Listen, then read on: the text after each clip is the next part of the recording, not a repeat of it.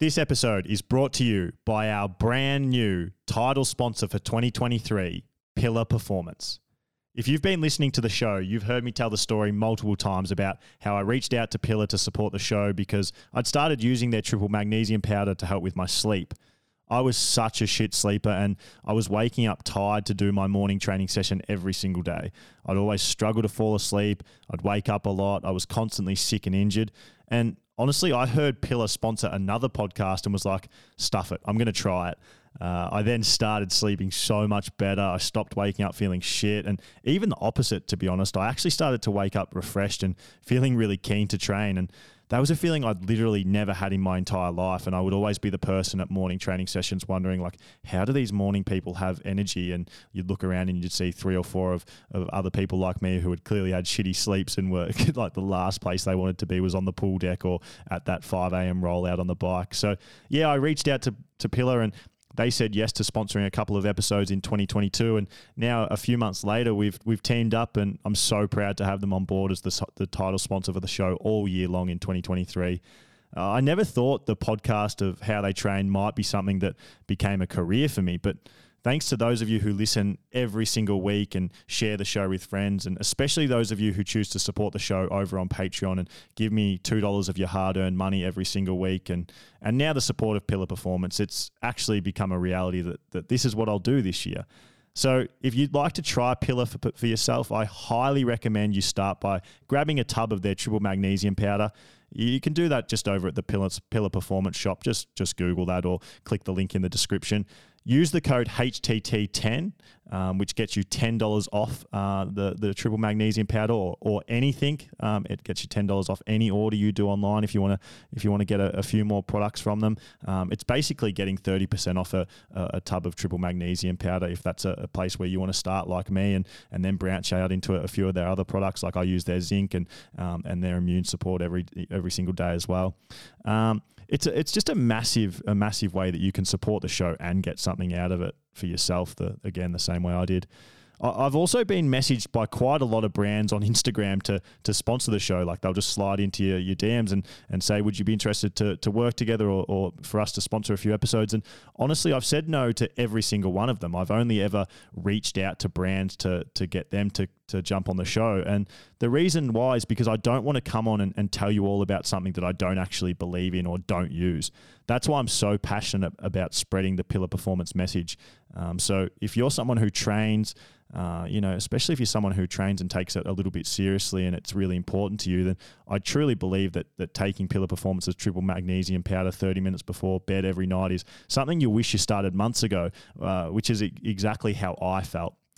Also, to kick off the partnership, me and Pillar are getting together to give away a massive prize pack valued at over $2,000 which is about 3,000 Australian dollars or about 2,000 euros. The prize pack contains 1 times free entry to any full distance Ironman race globally. It's also a Pillar Performance gift card valued at over $200 USD. And I love this one.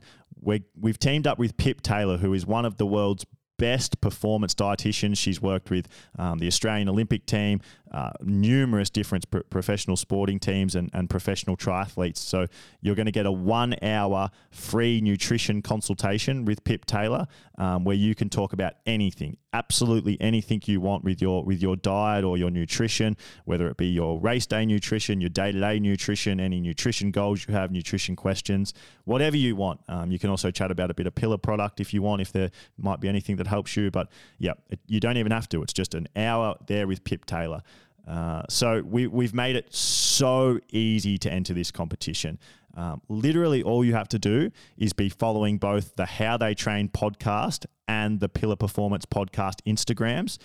If you already follow both, don't stress. We've already taken note and written down your names and put them into the draw already, so you don't have to do anything. You're already entered.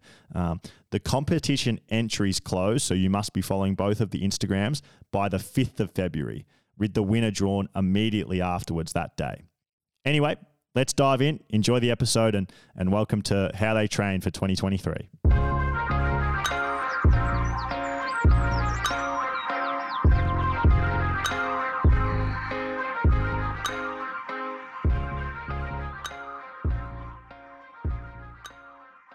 Joe Skipper, it's the third time having you on the show, which definitely makes you officially one of the show's best friends. And it feels like a long time ago that you came 5th place at the Ironman World Championships in October last year.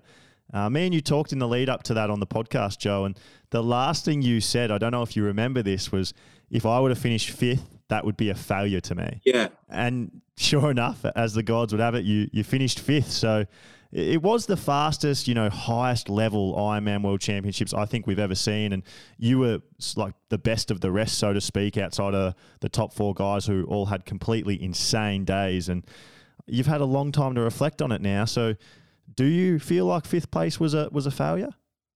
Yeah, in some ways, yeah. I mean, my fitness was really good going into it. And it was a bit disappointing to finish 5th. I had my eyes set on the podium for definite. That was like a gap, like the minimum kind of thing that I wanted. But there's always going to be winners and losers, isn't there, in that race? I think a lot of people go in there with high expectations, and not everyone can achieve them. It's definitely fuel for the fire. But to be honest, I'm over the moon that it's changed and it's gone to Nice. Like, Kona conditions are terrible for me. I'm getting on 80 kilos and probably double the weight of Patrick Lang. He's probably barely 40 even when wet.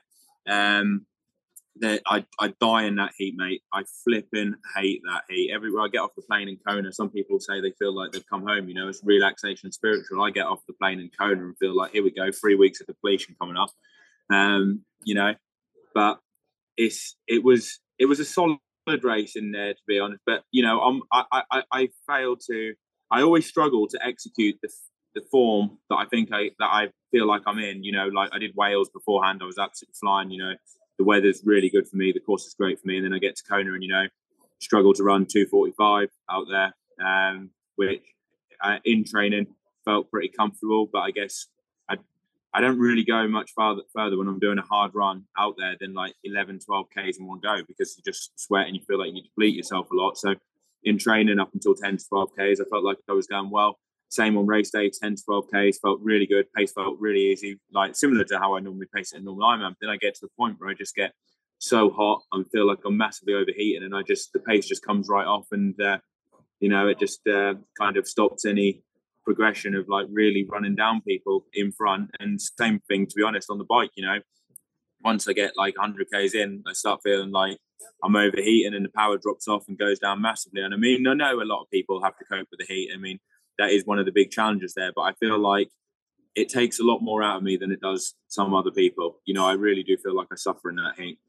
It's interesting though, isn't it? Because watching your race and watching that race as a whole, I think that was one of the best races you've ever had in your career. Honestly, if not the best race you've ever had in your career. And, hearing you talk about how the heat really affects you after the first, 10, 12K in the marathon. But out of everyone on that start line, there was probably only 2 guys, maybe 3 guys on the course who were running stronger than you for the last 30K of the marathon. And you were clearly the guy moving through the back of the field or midway through the field to up towards the podium. Like you were really the only guy who was moving that fast through the field. So it didn't look like it affects you. It actually looked like you're handling it really well. Not the last 30K. I had a good first 10K, but my middle 20K was slow, mate. It was slow. Like if I looked at the data on Training Peaks, I reckon I probably averaged 4:10 per K, something like that. And actually, people pulled away from me in that bit. I had a very good last 10K because I just thought, fuck it, like I've got nothing to lose, like balls to the wall, you kind of see the finish line as the top of Blarney, because then it's downhill from there. But so I managed to kind of get a second wind, and then I did go really well the last 10K, but it was that middle 20K, and I lost time to people who were in front of me. But then the last 10K, I had some Ks that were like 3:20 something. My fastest 5K of the race was in that point, which is good in a way, but it's just the middle 20K was bad. But then in terms of like what you say, one of the best races of my career, looking at the numbers, it certainly wasn't. The power on the bike was okay. It wasn't great. And the run, it was my best run in Kona, but compared to the run what I did in Wales, it was nowhere near. Like the run what I did in Wales was definitely my best run. And to be honest, I'd say what I did in Wales was probably one of my best races to date. I mean, if you take away the 20 minutes that I spent standing at the road, it would have been a very, very good race. And not just by looking at the numbers, but also how comfortable, the numbers feel. You get an idea of how that power's feeling. And that was a really, really good day, to be fair, like that one. And also Arizona on the bike, that was my best power on the bike to date as well. So that was a really solid one. But then the run in Arizona wasn't great. But I think, to be honest, at that point in the season, everyone's running a bit on fumes, and it's almost like last man standing when you do an Ironman in November. It's funny though, isn't it? Because we're such a numbers-obsessed game, the pro triathlon game, and the triathlon game in general, particularly in the long course world. But talking to Sam Laidlow after the race and Max Newman after the race and now yourself, you all say the same thing, that, you know, because the numbers don't look as good and maybe it didn't feel as good, that it's not one of the best races you've had. But like, all three of you have said that, and you came second, fourth and fifth. Like Sam Laidlow, who came second, and everyone would agree that's his best race by far. Like, that was fucking insane what he did. He says the same. He goes, I just had like a pretty average day. Like, that's just a day of numbers that I could do. You know, it's not my best day. It's not my worst day. I just had a solid day. Like, there's nothing crazy with these numbers. They're not as good as what he's done like at other places. He didn't feel as good as what he's felt at other places. And you're just reiterating that, which it does speak to the brutality of Kona. There's a bit of gamesmanship in that, because I think he shared his data and it was like 315 watts average on the bike. And I don't think he's ever done an Ironman where he's averaged more than 315 watts. So he might say it was an average day for him, but I've not seen a race where he's averaged 315 watts on the bike in an Ironman before. So I don't know if I would take that as an average day from him so far, from what we've seen. I mean, maybe in his training it might seem average from what he thinks he's able to do, but I think in terms of what he's actually done in races, I certainly wouldn't say 315 watts for an Ironman is an average day. And what did you push? What was your 90k, 180k power for the bike at Kona? I think it was like, in the end, 295, something like that. And in Arizona, a month later, I did 315. That's average. Like in Arizona, I think my normalized power was 325 watts, which was the best I've done. And that was on a course where you're pedaling the whole way. That felt really good. But the thing is, in Kona, I think I was on about 300 watts, and then the last bit, the power went down quite a bit, because it was a massive tailwind as well. So it was kind of like, not really a massive point in pushing it, but also the fact that if I did try and push it, I felt like I was overheating a lot. It's like being able to put that, like you say, being able to put that power out in the heat. I mean, I think everyone's power is going to be less than what they could do in another race. For instance, like Arizona, I'm never going to put out the power what I could in Arizona and Florida, probably, because the conditions are so much better for you. Like the hotter it is, everyone heats up and overheats. It's just the bigger guys overheat more, I think. And when you put out a certain amount of power, I think on the bike we're only 18 to 25% efficient. So you put out 300 watts, your body's maybe having to produce between 1200 and 1500 watts. So there's a lot of extra heat, and then if the air temperature is an extra 15 degrees warmer, how do you get rid of that heat? How do you cool yourself down? The only way is to drop the power down that you're putting out on the bike. And that race, Joe, obviously a lot of people have been talking about what the Norwegians did, what Gustav Iden did in particular. In my mind, I've never seen someone, I don't think, I've said this a few times on the podcast, maybe outside of Alistair Brownlee's 2012 Olympic performance, I don't think I've ever seen a better single day or a single race in triathlon history than what Gustav Iden did with his win. And Sam Laidlow, like we've already sort of touched on, had an insane day, and Christian Blumenfeld and Maxi Newman, the guy that nobody knew until that day, who finished fourth, and they all finished 7:40 to 7:44, and then you were fifth, 10 minutes back. So it was sort of like, it was a funny race to watch, because it really did feel like those five guys plus maybe a little bit of Magnus, and then it was like another race. It was almost the race for fifth. It was sort of like you won the race of everyone else while those guys were out there having their own race. Is that how it felt when you were there? Like, can you walk me through the dynamics of the race from your perspective? Yeah, had a good start to the swim. Got out pretty well. Was actually in the lead group for a while, and then blew up a bit. Like the pace was just a bit too much for me, and I kind of went backwards, and then ended up right towards the group that I ended up getting out the water with, which was about 4.5 minutes behind, something like that. And then on the bike, felt pretty good. Cam Wyeth must have had a good transition and hit it hard, quite through the town and had a bit of a gap, but I managed to bridge up with him. Leon Chevalier was with us. He was riding quite well as well. But unfortunately for him, he got a 1 minute penalty for littering before Waikoloa. But he was riding very good and managed to catch back up on the Harvey climb, which I think he was riding absolutely exceptional, to be honest. And then, the group that I was with, like me, Cam, Leon, a few others, just basically rode through people.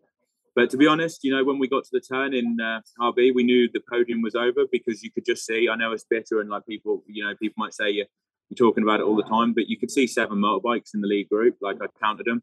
And Patrick Langer even said to me, this is bullshit, And to be honest, I knew then that the podium was gone.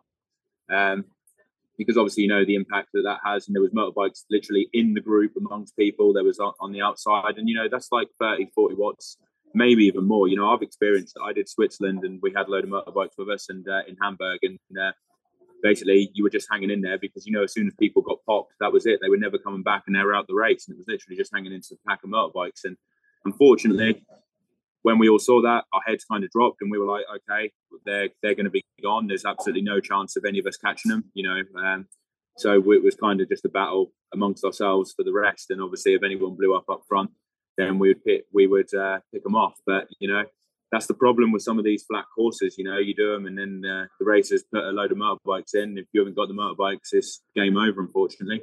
So that was just on the way back.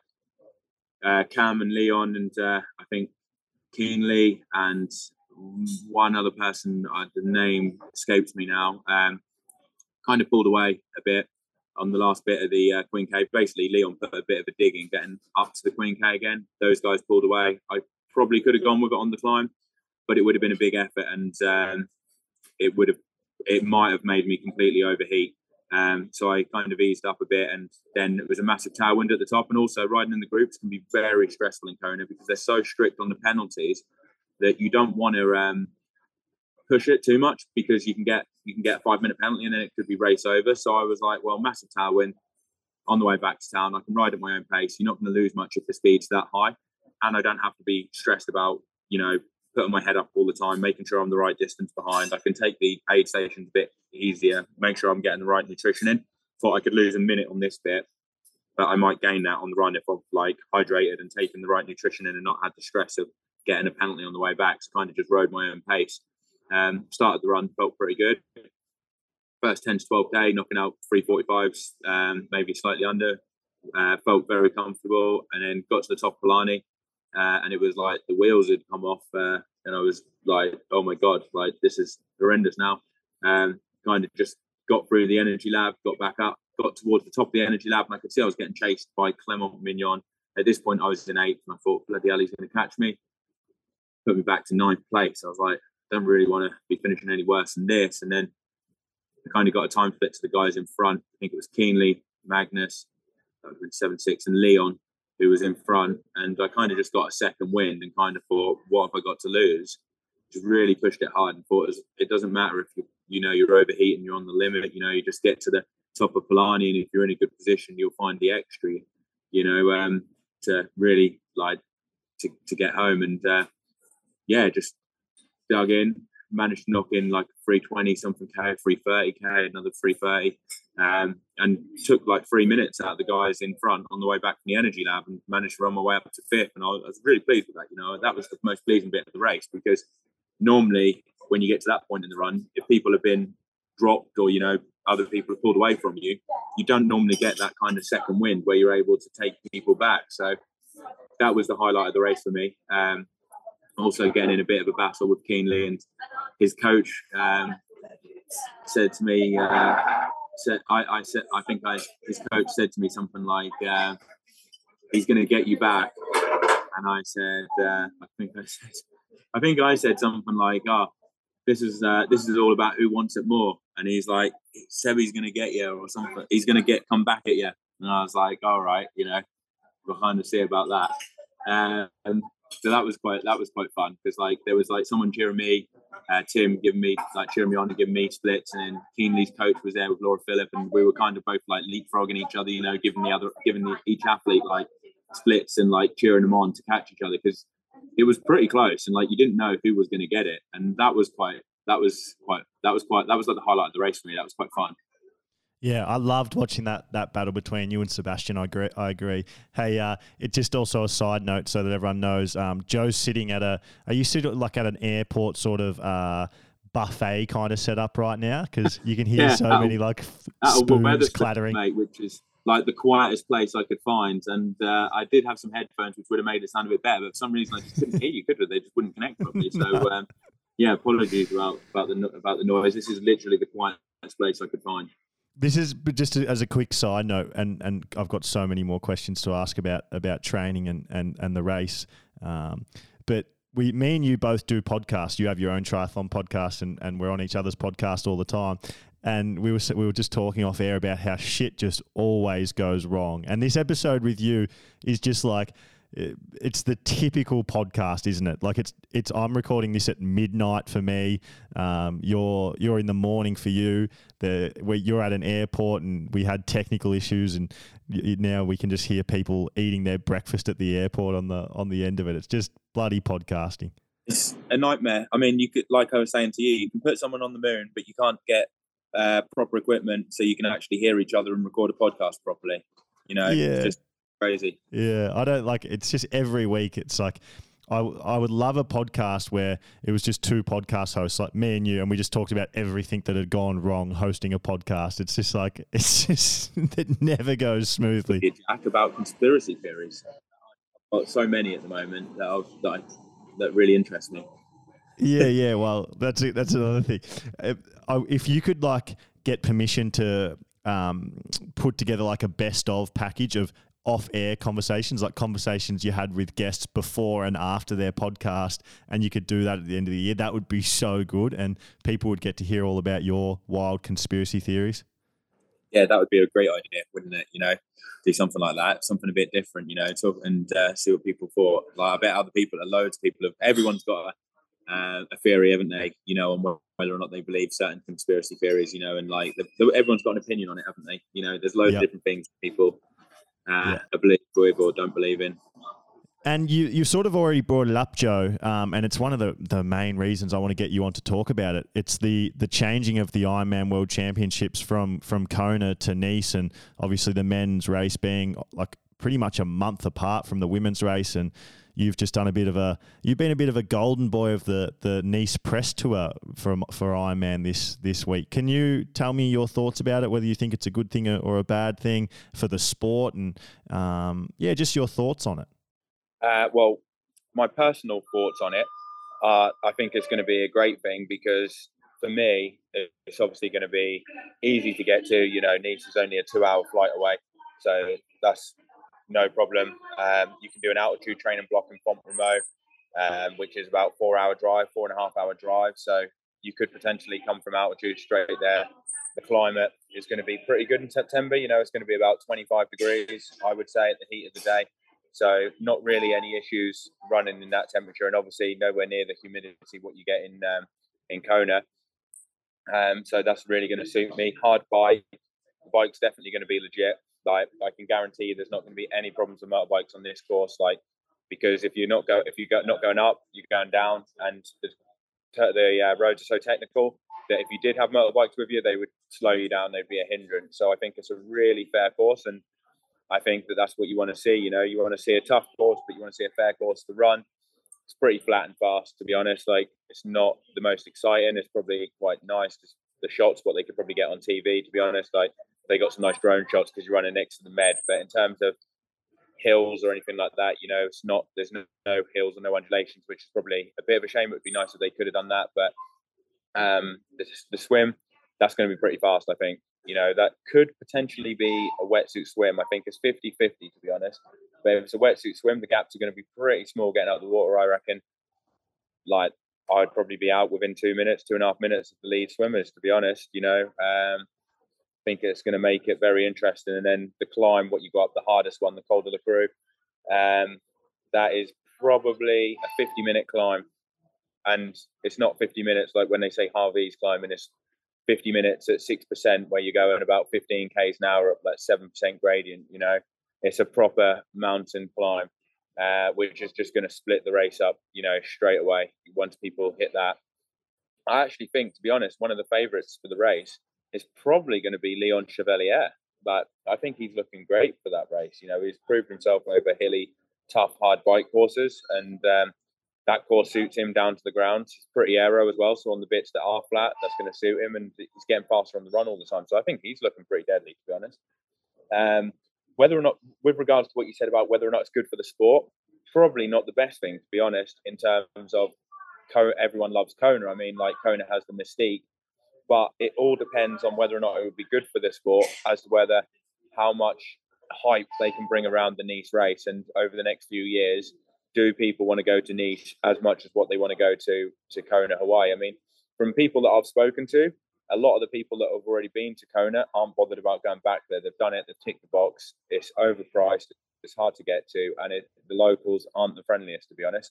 So they're not that bothered. The people that haven't been to Kona still want to go there because I think they see it as the pinnacle of the sport, and it has some magic and it's quite elusive.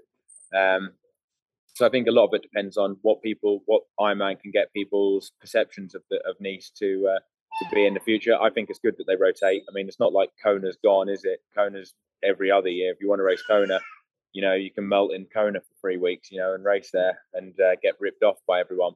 But if you want to race Nice, easy to get to, much more affordable. You can bring your family and friends out, which you might not be able to if you're going to Kona, unless you know, they're happy to spend 6-7 grand flying out there to watch you. So yeah, I would say one thing as well is if people are racing the course, like, and they're not very good in technical descents, they're going to be totally screwed. You know, it's not a course that you can prepare for by riding on Zwift. You know, this is a proper mountain course, proper going to test your bike handling skills. If you don't ride outside, you're going to be shown up on this course. I'm with you. I actually don't hate the move away from Kona. I really like the idea of a way harder bike course. I think it's just the people and change thing, isn't it? We all hate change to a degree. Even if we are people who don't mind change, we still probably don't love change, and it can be a little bit tricky. And but I think if we could nail a course, like if we could get coverage of a course that became as exciting as a mountaintop finish at the Tour de France, where you're seeing a lot of people climbing up these epic climbs and there's a bit more drama, you know, a lot more blow-ups. There's not huge blow-ups in Ironman at the moment. It's a bit of a problem to me, is that Ironman is just this long, slow, drawn-out time trial. It's not the most appealing thing to watch, but yeah, if you have mountains and uphills and downhills, you're going to have some crashes, you're going to have some really big attacks up climbs, and you're going to have like pack splinter, and it won't just be this like the Ironman World Championships this year was an awesome race, but it was sort of like pretty slow. It was really obvious who was going to win, like 90k into the bike, even a little bit more, and it sort of just played out like in slow motion almost. And that's what all Ironman seem to do. They play out in slow motion. Whereas I think a hillier course, like a mountainous course with a swim where everyone's a little bit more compact, has the ability to be way more explosive, and for anything to happen, and you've probably you've never got the race won, and there'll be way bigger gaps everywhere. I actually don't mind it, right? And if we can cover it well, it might be good. The thing I'm really hating, Joe, is why the fuck is the women's race and the men's race a month apart at different locations? If you're going to do it, just put them both at Nice on the same day or the same weekend.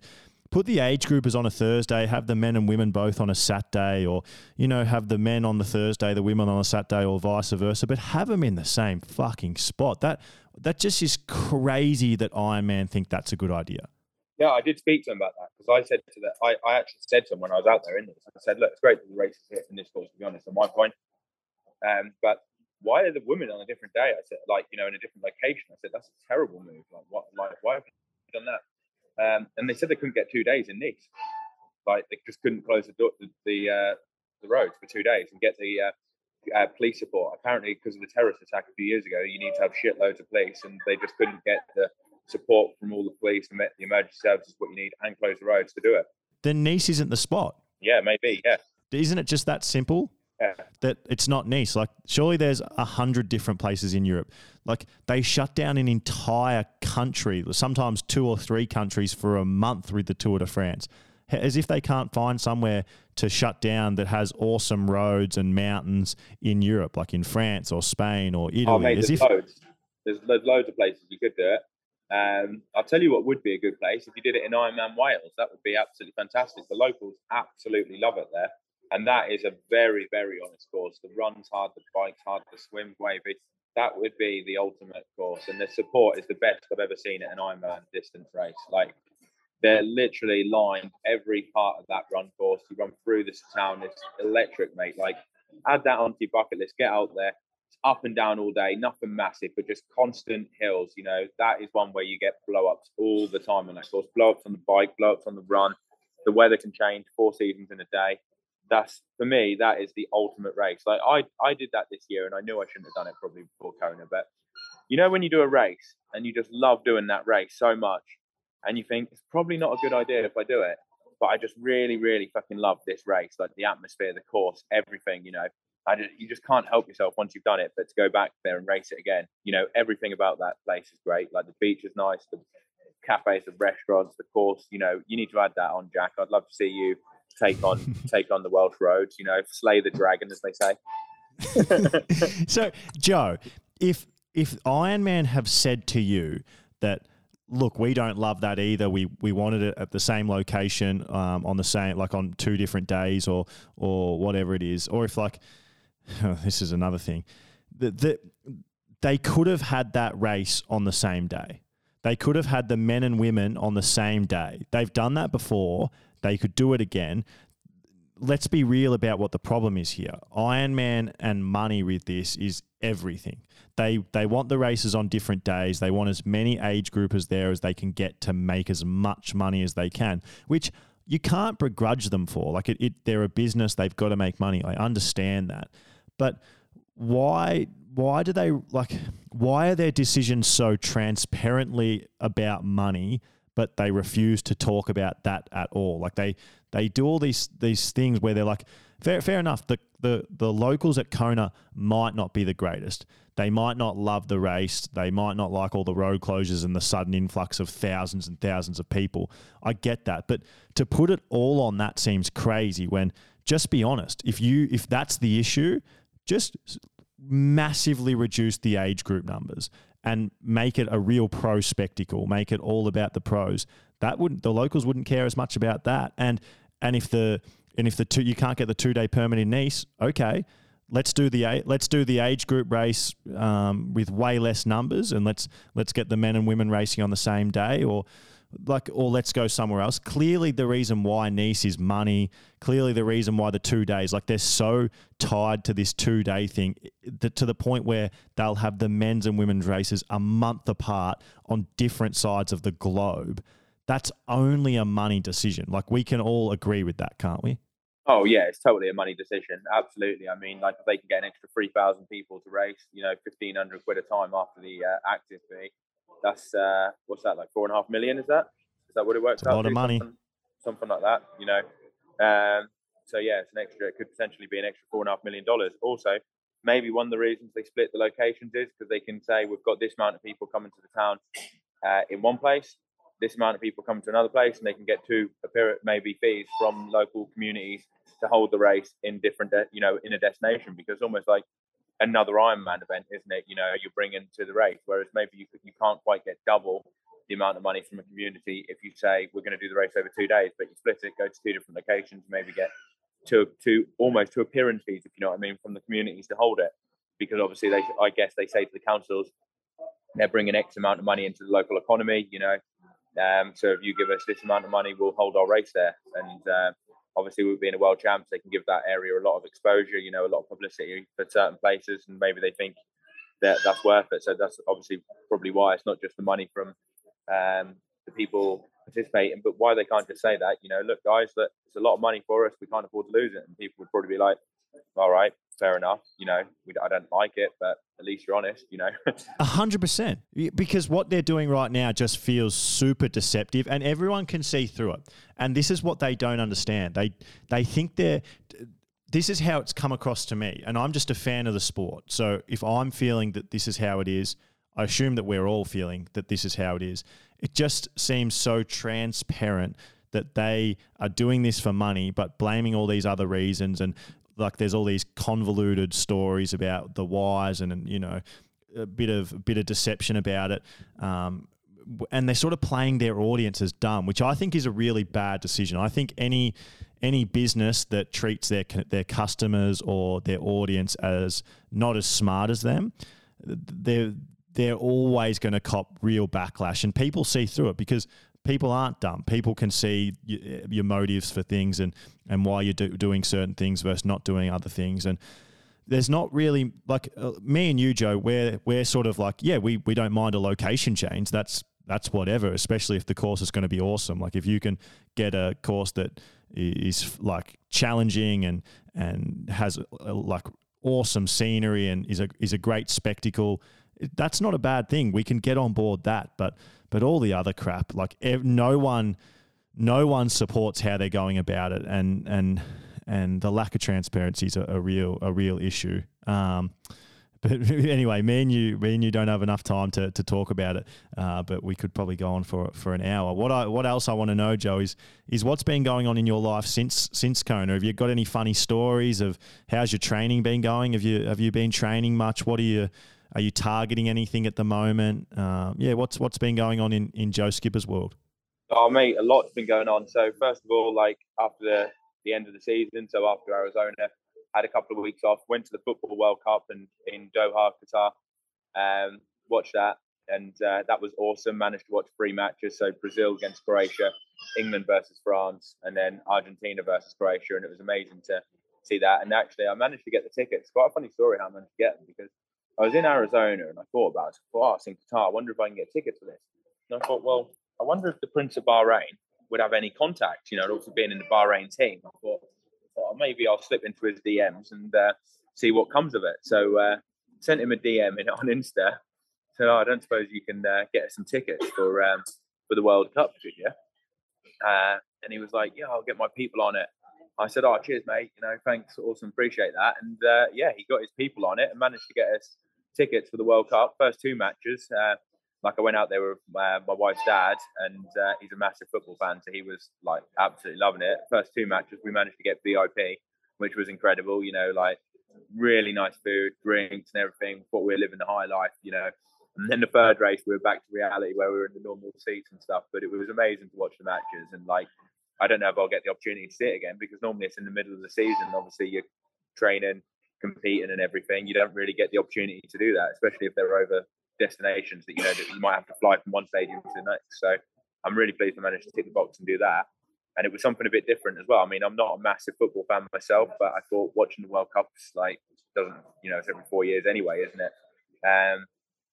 So that was great. And then obviously got some news, my wife's pregnant as well. So at the end of March, we're due to have our first child, which is massive news. And that is definitely going to change things up a bit. It's going to spice up your life, isn't it? You're not sure what that's going to be like. I'm actually at the airport now, heading to Dubai, as you know, and on a bit of a training camp. But I've got to be back on the 20th. Like Laura has made me come back, because on the 21st we've got this thing called an NCT course, which is basically a training camp for potential people that are going to have kids, become a dad or a mum, and have absolutely fucking no idea what they're going to be doing. And she wouldn't let me miss it. She was like, you have to be back for this. I was like, can we not just book another one? She's like, no, because I'd already put one off. I was meant to be doing one in December, but couldn't do it because it clashed with the World Cup. She's like, you're not missing this. And the guy that was my best man for my wedding is actually, he's actually, but coincidentally, due his first child 6 weeks before us. And I'm like, well, Lee hasn't got to do the course. They're not bothered about it. She's like, Lee has an idea of what to do with a baby. You have none.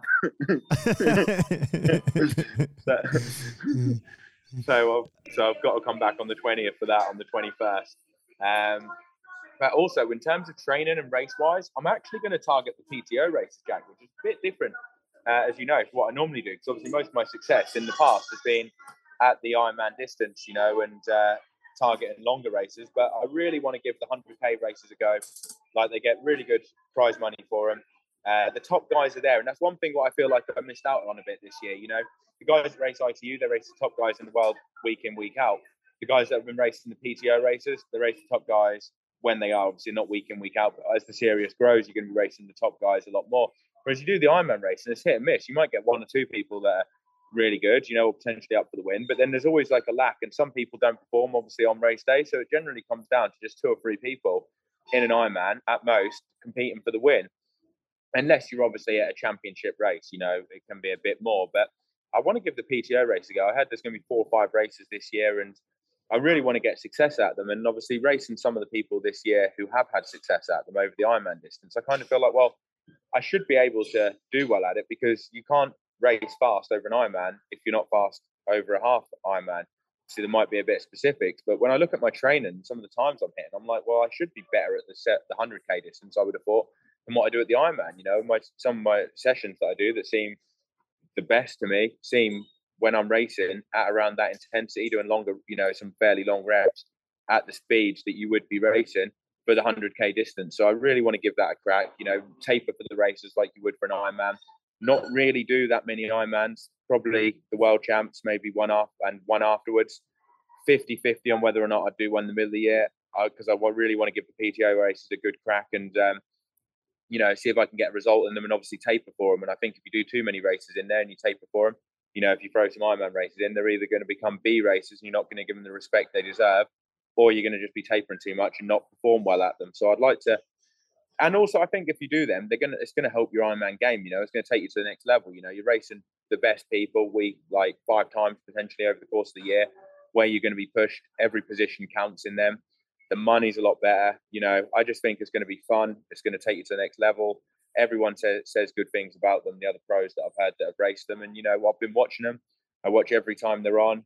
And then when you hear the people's stories that are at them, you kind of feel like you're missing out on it, and I feel like I'm missing out on a big part of the sport by not being there. And I want to be part of it, and I want to try and perform at the biggest races.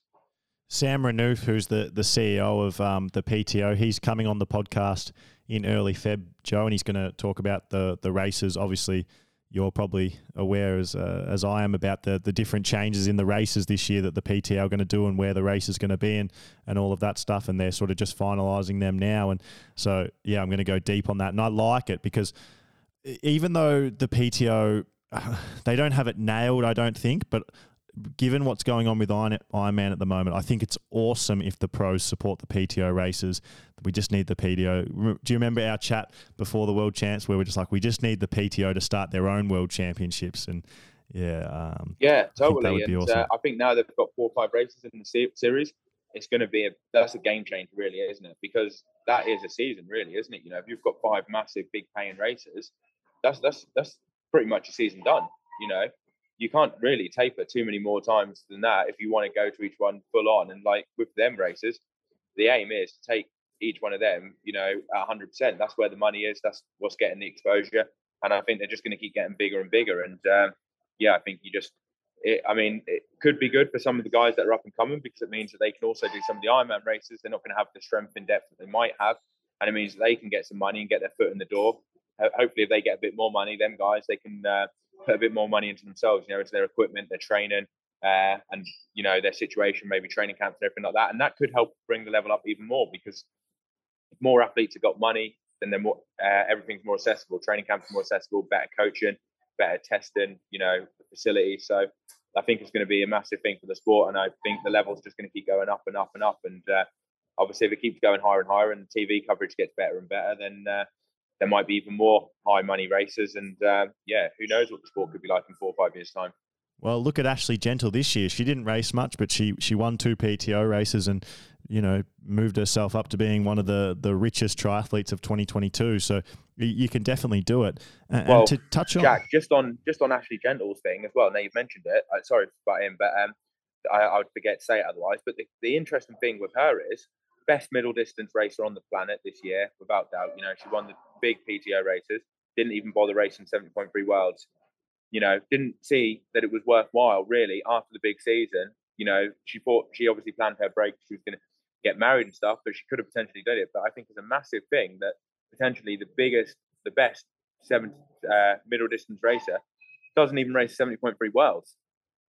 You wouldn't have thought that in previous years, but it just shows how much she thinks of as the PTO, how big them races are, and that the 70.3 worlds doesn't really compare. I mean, I think don't you only get $40,000 if you win a 70.3 worlds? I mean, for me, an English guy, if I won it and I got $40,000 at 70.3 worlds, automatically I lose 30%, which gets taxed off me before I even get the money, which I can't claim other stuff off it. Whereas like the PTO races, what they say is almost like the money after tax. So potentially you might only get $28,000 for winning 70.3 worlds. You win. Obviously, you get sponsor bonuses and everything like that on top. But compare that to $100,000 to win the PTO race. Plus, you're still going to get sponsor bonuses and everything off it. It's a massive difference. Yeah, if only Ironman would put some of that money that they're saving by completely destroying the fabric of the World Championships and having the men's and women's race a month apart in different locations back into paying a little bit more than that. Because we're time poor, Joe, I want to touch on what you said about you racing the PTO races though, and how that distance suits you, whereas your results, maybe people wouldn't think that. I probably look at you as an Ironman specialist. Like, I don't think of you as someone who could go and be competitive and come fifth at the Ironman 70.3 World Champs, but I think of you as someone who could podium at the Ironman World Championships. And the reason why I think that is obvious, Joe, and it's the same thing as a few people at the moment. It's the swim. Now, you don't have exactly the same issues as some other big names, but the swim is where you separate yourself. Like, if the PTO races or the Ironman World Championships were a bike and running race, you would be very, very close to the best in the world. And the only reason you're not sort of first, second, third, and fifth at the Ironman World Championships is because of the swim. So how are you going to tackle that? Is it a training thing for you this year? Are you going to keep doing sort of exactly what you have been doing and just hope it gets better? Or are people like yourself and Sam Long and Lionel Sanders, are you guys going to have to really change the way you're training with your swimming and your approach to your swimming to compete at the Ironman World Championships or the Good PTO? Question. To be honest, I don't really feel like I have to change much for my swim. I mean, like in March this year, just before I got COVID, I was swimming the best times I ever have. Like 4 seconds, 100 quicker consistently through my sets than what I was before the Ironman World Championships. But after getting COVID and then getting back into training this year, it never got back to the level it did. I think it was because there was a few races, inconsistency with the training. But the positive was I knew what worked over this winter to get me in that shape in March, So by starting my season a bit later, I can hopefully and obviously if I don't get ill, I can hopefully be in that kind of swim form in May, maybe even better. And I think that's very competitive, that swim form. I did a bit more swimming or put a bit more emphasis on the swim sessions after Kona, and then managed to make the front pack in Arizona. And Andy Horsfall Turner was in the race, and he's ranked the number one swimmer on the PTO rankings, and I was 3.5 minutes behind him, out the swim, that's against the person who was ranked the best swimmer and who managed to drop Ben Canoe on the swim in that race. So if I can do a bit more of a swim emphasis like I did after Kona and get in that shape in 4 weeks, and that was still 3 seconds slower per 100 than what I was in March, then I'm pretty sure if I can get into that swim form, then I'll be right up there. Like I was hitting some pretty decent times in sessions, and I've seen other guys that are making the front pack, and I think that they're similar times to what they were doing. So I just need to, knuckle down, get the consistency, and do the sessions that I finally know that work, which in the past was the main struggle, was because I didn't really know what sessions worked. I think I was doing some sessions too hard and not in the right training zones. And I really feel like I've got that sussed now, that I know what works for me, and I just need to basically do it and be consistent, which is like what you hear everyone say about, once you know what works for you, you've just got to be consistent and put the work in. So that's a massive thing for me, is just being able to do that. And so what are these sessions? What is it that you've found out has worked for you? Nothing like like secretive or anything. Just basically, for instance, I do a threshold session each week. Or call it threshold, it's probably more VO2. Might be anything up to 200 meter reps from 50 meter reps. Fairly shortish recovery. Like if I'm doing hundreds, they might be off 130 at the moment. When I was fitter, I'd be off 125, but looking to hit at the moment like 117s, 115s. When I was at my best, I was hitting like 111s off 111, 112s off 125.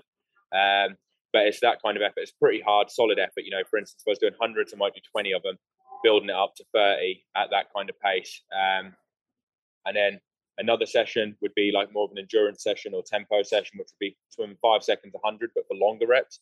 Minimum I'd normally do for that would be 200s up to like 600s, or even 800s. That's 5 seconds, 100 slower than what I would do for that harder, shorter session. And then the other sessions are kind of like steady swimming, not too much messing around. I find like in some of the swim sets that you do with people, there's a lot of messing around where you stop, start, doing loads OTT amount of drills.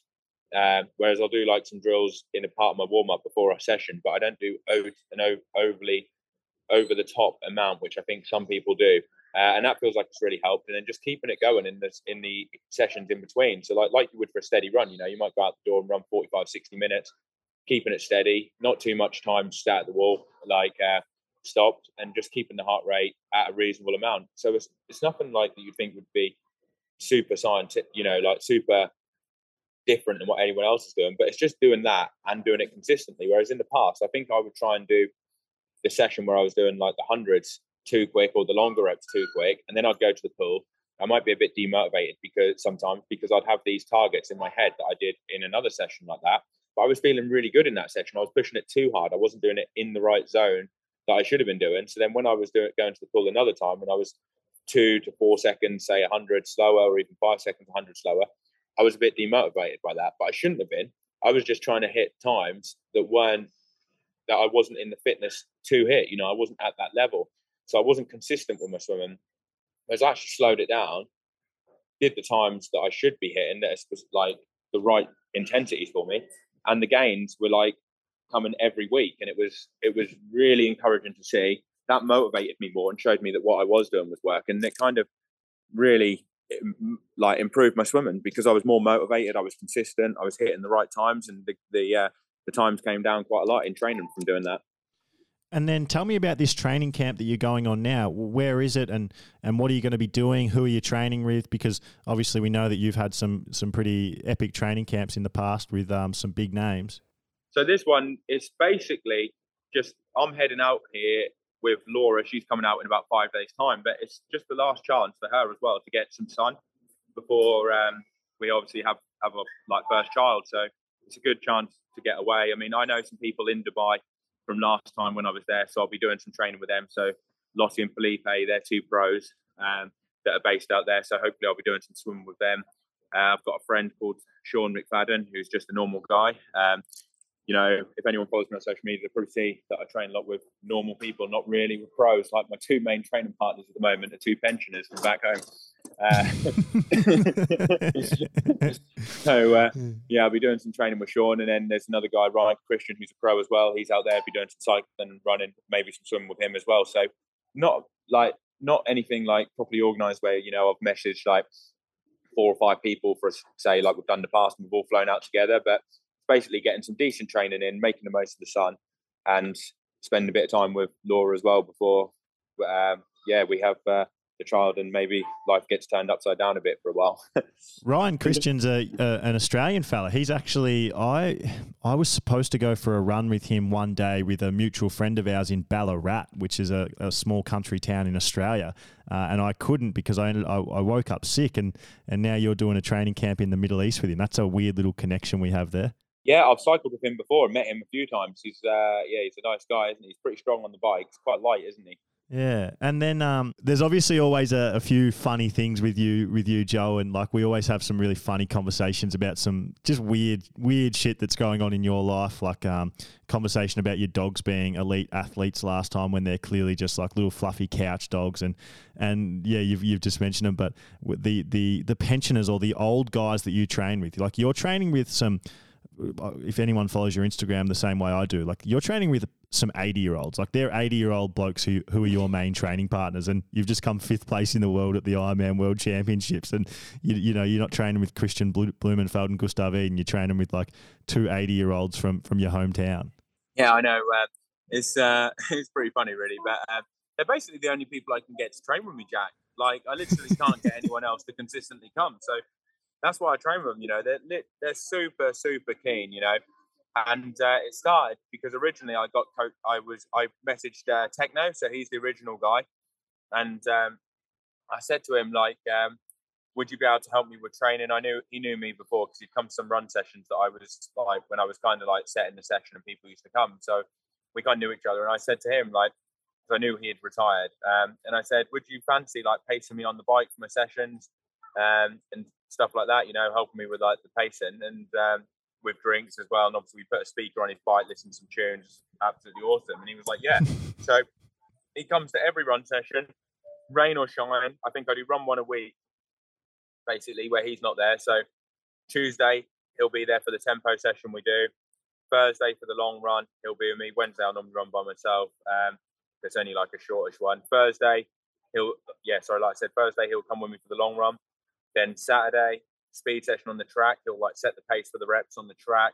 He's even actually had a gig pacing Mo Farah when we were in Font-Romeu on the track. He got called up. That was his biggest gig yet, pacing Mo Farah for an 8K tempo. And then on a Sunday for a run off the bike, he'll be at mine and he'll pace me for that as well. So it's all the time. And then because he was doing that quite a bit, I said to him last year, you should come and do some swimming at David Lloyd. He said he wanted to get into doing a bit of swimming. So he comes to the swim pool and we do the sessions. And then just to make it a bit more interesting, I kind of just handicap it. And it's quite good motivation for me and quite good motivation for him, really. So if I'm doing 400 meter repeats, he's doing 250s, if I'm doing 200s, he does 125s, and we can break it down like that. And sometimes when we do the sessions, it's quite good. So the other day we did a session against both of them, and I was doing 150s, they were doing 100s. We're both going off the same turnaround time, and we basically made it a bit like a race, where each one I had to try and beat them, and they had to try and beat me, and it works out really well like that, and it's great motivation because I know they're pretty much always going to be there.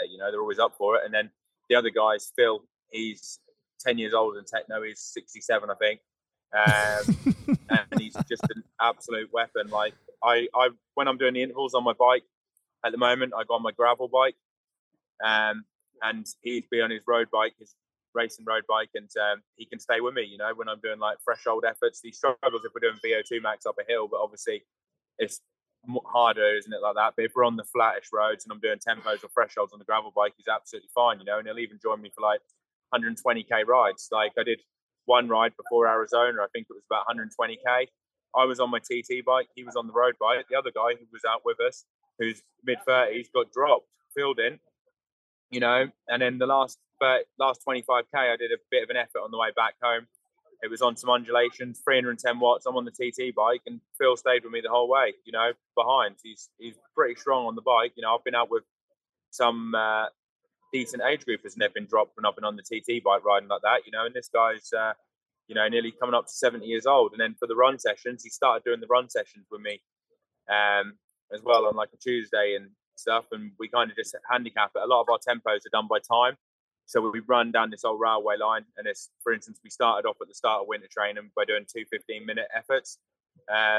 So it doesn't really matter what pace you are, even like say if Mo Farah came to the session or Kipchoge, obviously they're going to be a lot quicker, but you do 15 minutes out and 15 minutes back, and you try and get back a little bit quicker than what you did on the way out, and it works out quite well because if I've gone a little bit quicker and he's gone a little bit quicker, we still should finish around the same time. But it normally comes down to the last 200 meters as to who will finish first. But you're not really trying to like smash it to catch the other person, but it's still quite nice when you see you catching them. And the fact that you can do sessions like that together, it's awesome, really. It's like he's obviously super fit for a 67-year-old, and like clearly should go over to Nice as well and win the 65 to 70 age group and set a record that will never get broken. But he's never done an Ironman yet, but I want to get him one and see if he can get a sub 10 Ironman. I mean, I don't know what the record is for 65 to 70, but that's got to be pretty decent, isn't it? If you can do a sub 10 Ironman at like 67 years old. Surely that's never been done. I'm going to look into that. I'll let you know. It is quite funny though, Joe, like picturing, because this is such a big thing in triathlon at the moment that the Norwegians have done. It's like the Norwegian method, and they train together. Like Christian and Gustav train in this little squad, and they're all like so technical, and they spend heaps of time in a lab. And Olav, their coach, is this crazy scientist who is always testing them, and it's like state of the art. And then you've got you, who is the 5th best Ironman athlete in the world, training out there in the rain in the UK with a couple of 70-year-olds, or a 60-year-old and a 70-year-old. It's like the black and white, like contrasting but the thing is, that Jack, is so funny. If you're training scientifically, you're probably training at your right training zones, aren't you? 100%. So in actual fact, it shouldn't matter who you're training with, because if you're training with someone better than you, but you're supposedly a scientific trainer, and you try and keep up with someone because they're better than you ain't training scientifically. You're letting your ego force what you do, So in actual fact, sometimes training with people that are supposedly better than you and supposed to push you, yeah, it can be great, but it can also mean that your ego you come on check with your ego, and you end up going a lot harder than what you should do. And then going back to your other point about the Norwegian method, is there a big Norwegian method? Because there's 2 Norwegians that are racing well, but where are the others that are racing at the top end on the, at the top world level, and actually winning races on a regular basis? I remember a time when there was the Brownlees that were smashing it, but was there a Brownlee method, or was it just 2 very talented guys from Yorkshire that were smashing it at Olympic distance? Is there a Norwegian method? It works well for 2 of them, but where are the others if they're all doing the Norwegian method? I don't see them, Yeah. Do you? No, I don't see them. Is there a Norwegian method? Is there a Joe Filiol method? Because those guys have been in that squad, have been more dominant at short distance racing than I think any other squad in the world. And then the other curveball, what I'd like to throw to you is, if Gustav wants to win, I've been thinking about this, the Olympics, does he actually need to leave the Norwegian method? Because his biggest potential rival could be his main training partner, Christian Blumenfeld. And Christian won the last Olympics, and obviously they trained together. And I think it's clear to see that Christian is naturally a bit better at the Olympic distance than Gustav, isn't he? Comes to the PTO races, I'd say it's probably the other way around. Gustav's a bit better. But coming to the Olympic distance, it seems like Christian's got the edge on him a bit. So if you're training with someone on a regular basis who could be your biggest rival in the Olympics, and you're doing similar kind of sessions, the chances are probably pretty slim that you're going to beat them. So I would actually say, if he actually wants to win Olympic gold, does he need to step away from the Norwegian method and actually go at his own way? Because he's doing the same training as Christian. But Christian's won Olympic gold. Christian's always had a bit of the edge in Olympic distance. How can you expect to beat someone who's your main training partner, who's maybe slightly better at that distance, if you're doing exactly the same thing? It's like what Einstein said. The definition of insanity is to do the same thing over and over again and expect a different result. But could you make the same argument in reverse? Like, Gustav is clearly the better long course athlete. Gustav on his day versus Christian on his day. Gustav is going to beat Christian at 9 out of 10 Ironman races they do against each other, in my opinion. So could you also say that maybe Christian shouldn't train with Gustav, because if they're just doing the same thing, Gustav is always going to be better come Ironman World Championships? With him, I'm saying a different type of training philosophy if he wants to win it. But the thing is, it's not necessarily about whether or not that Christian's won 70.3 worlds now. He's won Ironman worlds. He's won Olympic golds. Gustav hasn't won Olympic gold, has he? Then this is probably his last shot at winning Olympic gold. So it's not about necessarily that much. It's like about if he wants to genuinely win Olympic gold, and he's dead certain that that is a major thing that he wants to achieve, is he going to do it under the same coaching philosophy as he's in now, when he's training with his potential biggest rival, doing the same sessions as his biggest rival, who's probably got the edge over him? Does he need to do something different, mix it up a bit? You're doing the same thing as the person who's your biggest rival, who's got the edge on you. So how, in my eyes, are you thinking that you're going to beat him when it comes down to race day, when you're doing the same training as him and he's naturally a little bit better than you at the short distance? But do you think, from Gustav's perspective, Joe, to play devil's advocate with this, that Gustav believes they're in the best training environment in the world? I think they both believe that they're the 2 best triathletes in the world and they're in the best system in the world. So is he just going to counter that by saying, yes, but if I go somewhere else, I'll just finish further behind? Yeah, but Jack, it's first or nothing. It's the Olympics. He's going there to win. It's like, you could say he might be worse, but do you want to get second or do you want to get gold? But I think if he trains for Christian, he won't get gold. I think he might get second or he might get third, potentially. God, don't know what the other people are going to be like on the day. But I can't see him beating Christian at the Olympics if Christian's on top form into the current setup. And that's fine. He might want to get a silver or a bronze, which is absolutely fine. Stay where you are. But if he's dead certain about winning gold, I don't think in the current situation, training with Christian, his biggest rival, doing the same training with someone who seems like they've got the slight edge, is going to result in a gold medal. That's just my opinion. It's interesting. And here's, rather than that, here's my main question for you. With regards to the PTO racing, yeah, and Ironman racing, great. Stay where you are. It's obviously working. You're winning races. You can beat Christian. But we're talking about whether or not for him to win a gold medal at the Olympics in 18 months, 19 months' time, whenever it is. And I would just ask, is Christian just better? Is Alex Yee just better? Is Hayden Wilde just better? And Gustav can't win an Olympic gold. Should Gustav take a step back and go, well, what do I want my triathlon legacy to be? And in my mind, Gustav is the best Ironman athlete on the planet right now. I don't think there's anyone better. I think everyone on a start line in their best shape. I genuinely believe no one beats Gustav. And I look at Nice and I go, that course is made for Gustav Eden. Look at what he did there in the 2019 Ironman 70.3 World Championships. Look at what he did at St. George in the 2021 Ironman 70.3 World Championships. No one can beat Gustav when there's a hilly technical bike ride. That Nice course suits him so perfectly. Does Gustav look at that and go, well, why don't I just be a guy who tries to win 5 or 6 Ironman World Championships and become known as the best ever, versus going across and, spending a year, 18 months on this pursuit to win Olympic gold, when realistically, that might not be possible for Gustav, whereas he could focus on the Ironman distance and take that chance to win 2 Ironman World Championships, which he's very capable of, and have 3 Ironman World Championships under his belt. That's a real possibility. And set himself up to go down as one of, if not the greatest Ironman athlete to ever live.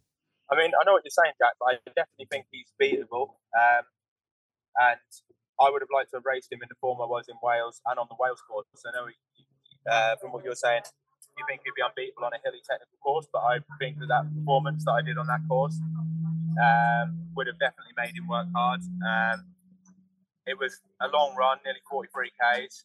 I ran 2:37, trainer peaks 2:34. If it was, an accurate 42K run, I don't know how much quicker he would have run. Would he have run quicker? I mean, there's 500 meters of climbing on that run, 550 meters, and to be honest, I think that I don't want to blow my own trumpet, but I think that run was pretty decent. If you do that run course, if people have done Wales, they know what that run's like, and I think that would have been pretty hard to beat if I got off the bike with someone in that run form. And that's bearing in mind I had the race tied up with 10K to go. If I'd have wanted to, I could have gone a minute and a half, 2 minutes quicker, which would have been the equivalent of a 2:32 run with 550 meters of climbing, technical course. I think that's going to be pretty tough to beat. Bearing in mind, I did the bike course at the quicker pace if you take the 20 minutes off in Cam Worth's bike record. So I wasn't sandbagging the bike, Joe, I love it. It's been an absolute pleasure talking triathlon with you. I've got to let you go because people can probably hear, and we've sort of touched on, but you've started this interview at a cafeteria in an airport, then you've moved to the little lounge where you wait to be seated, and now you're sitting on the plane. And this has been, it's all going to get edited out, so people won't know, but this has been one of the funniest interviews ever where... I wish I had more time, mate. I wish I had more time. I'm absolutely gutted I've got to leave it because I've got so much more I want to say. I want to get into some more debates with you about stuff and other things popping up. I mean, I could go on for at least another hour and a half. We always get into it, don't we? We always have to cut it at some point, But I'm literally just getting warmed up. We're going to do it again. We're for sure going to do it again. And I was so committed to you being episode 1 of 2023 that I was like, me and you have been, if people knew the struggles we've been going through to get this episode done, we've both had stuff on, and that we were so desperate that you're finishing the interview sitting on a plane to the Middle East right now as we speak. So we're going to do part 2. But this was great, mate. You are without question the funnest bloke in triathlon to talk to. You say stuff like that to everyone, Jack. I listen to your podcast. I've never said that. There's something like that. I mean, it makes me laugh. I just want to apologise for the sound quality. I know it's not going to be the best for people, and normally it would be a lot better, but sorry about that. But thanks for getting us on, Jack, and great to chat to you. I love chatting to you about triathlon and other stuff. You know, we could go on for hours, couldn't we? If we were in a room together, guys, I think we could put a whole room to sleep, couldn't we, on a night? If people having sleeping problems and they like sat in a bar and someone said to him, "You've got to sit on a table with Jack and Joe talking about triathlon." Well, yeah, there might be like that's the thing though, Joe. The people who love triathlon, they fucking love it, just like us. So Yeah. they probably would love that. But then the day-to-day person, yeah, we would probably normal put them to person sleep. say to them, who has no idea about triathlon, and make them sit on a table to us and talk about triathlon and stuff like that instead. Going into the numbers, we could dive into the numbers, couldn't we, on other stuff, and we'd be there for hours, wouldn't we? Yeah, well, that's what we're going to do. On our next episode, Joe, I'm going to get you on pretty soon, and we're going to sit down and let's talk deep about training. Let's just go deep on. We've obviously got so much more to talk about, but we are going to go deep, and let's do a really detailed training. I'll tell you what chat. I would love to go detailed with: someone who's done well at 17.3 on the middle distance and not done well at an Ironman, and see what they're doing different to me, and then me see what I'm doing different to them, and have a chat about it and what kind of sessions we think work well. Well, let me organise it. Who do you think is the person that's the best example of that? I'll organise that episode. I mean, I don't want to piss the person off, but what comes to mind would be Tim Reed. I mean, he's been 70.3 world champion. He's won a shitload of 70.3s. And I think if you could have gone back 5 years with the PTO races, he would have been targeting them and probably won one maybe this year. You know, he would have been the guy, wouldn't he? That would have been perfect for him, big money PTO races. But then over the full distance, he's had some success, but he's not had the same success as what he's had over the 70.3 distance, where when he was at his peak, he was the man to beat, you know, winning world championships and dominated nearly every 70.3 he turned up to. All right. I'll reach out to Reedy and he's a coach as well. Yeah. Yeah. I guess this is the funny thing, Joe. An athlete he coaches, Sam Appleton, might be someone you look at as sort of the same. Yeah, it'd be really interesting to see, because I'm sure maybe we could learn some stuff from each other, you know. Yeah, I'll reach out. I'll try my best to make that episode happen, and we'll do that as our next episode. That'll be really good, and compare, the training that makes someone the best 70.3 athlete in the world but struggles at Ironman, and then yourself, vice versa. That's going to be awesome. Yeah, no, great to chat to you, and catch you sometime. Hope you're doing well, and thanks everyone for listening. All right, mate. Fly safe. Cheers. See ya. Bye. Thanks, mate. Bye.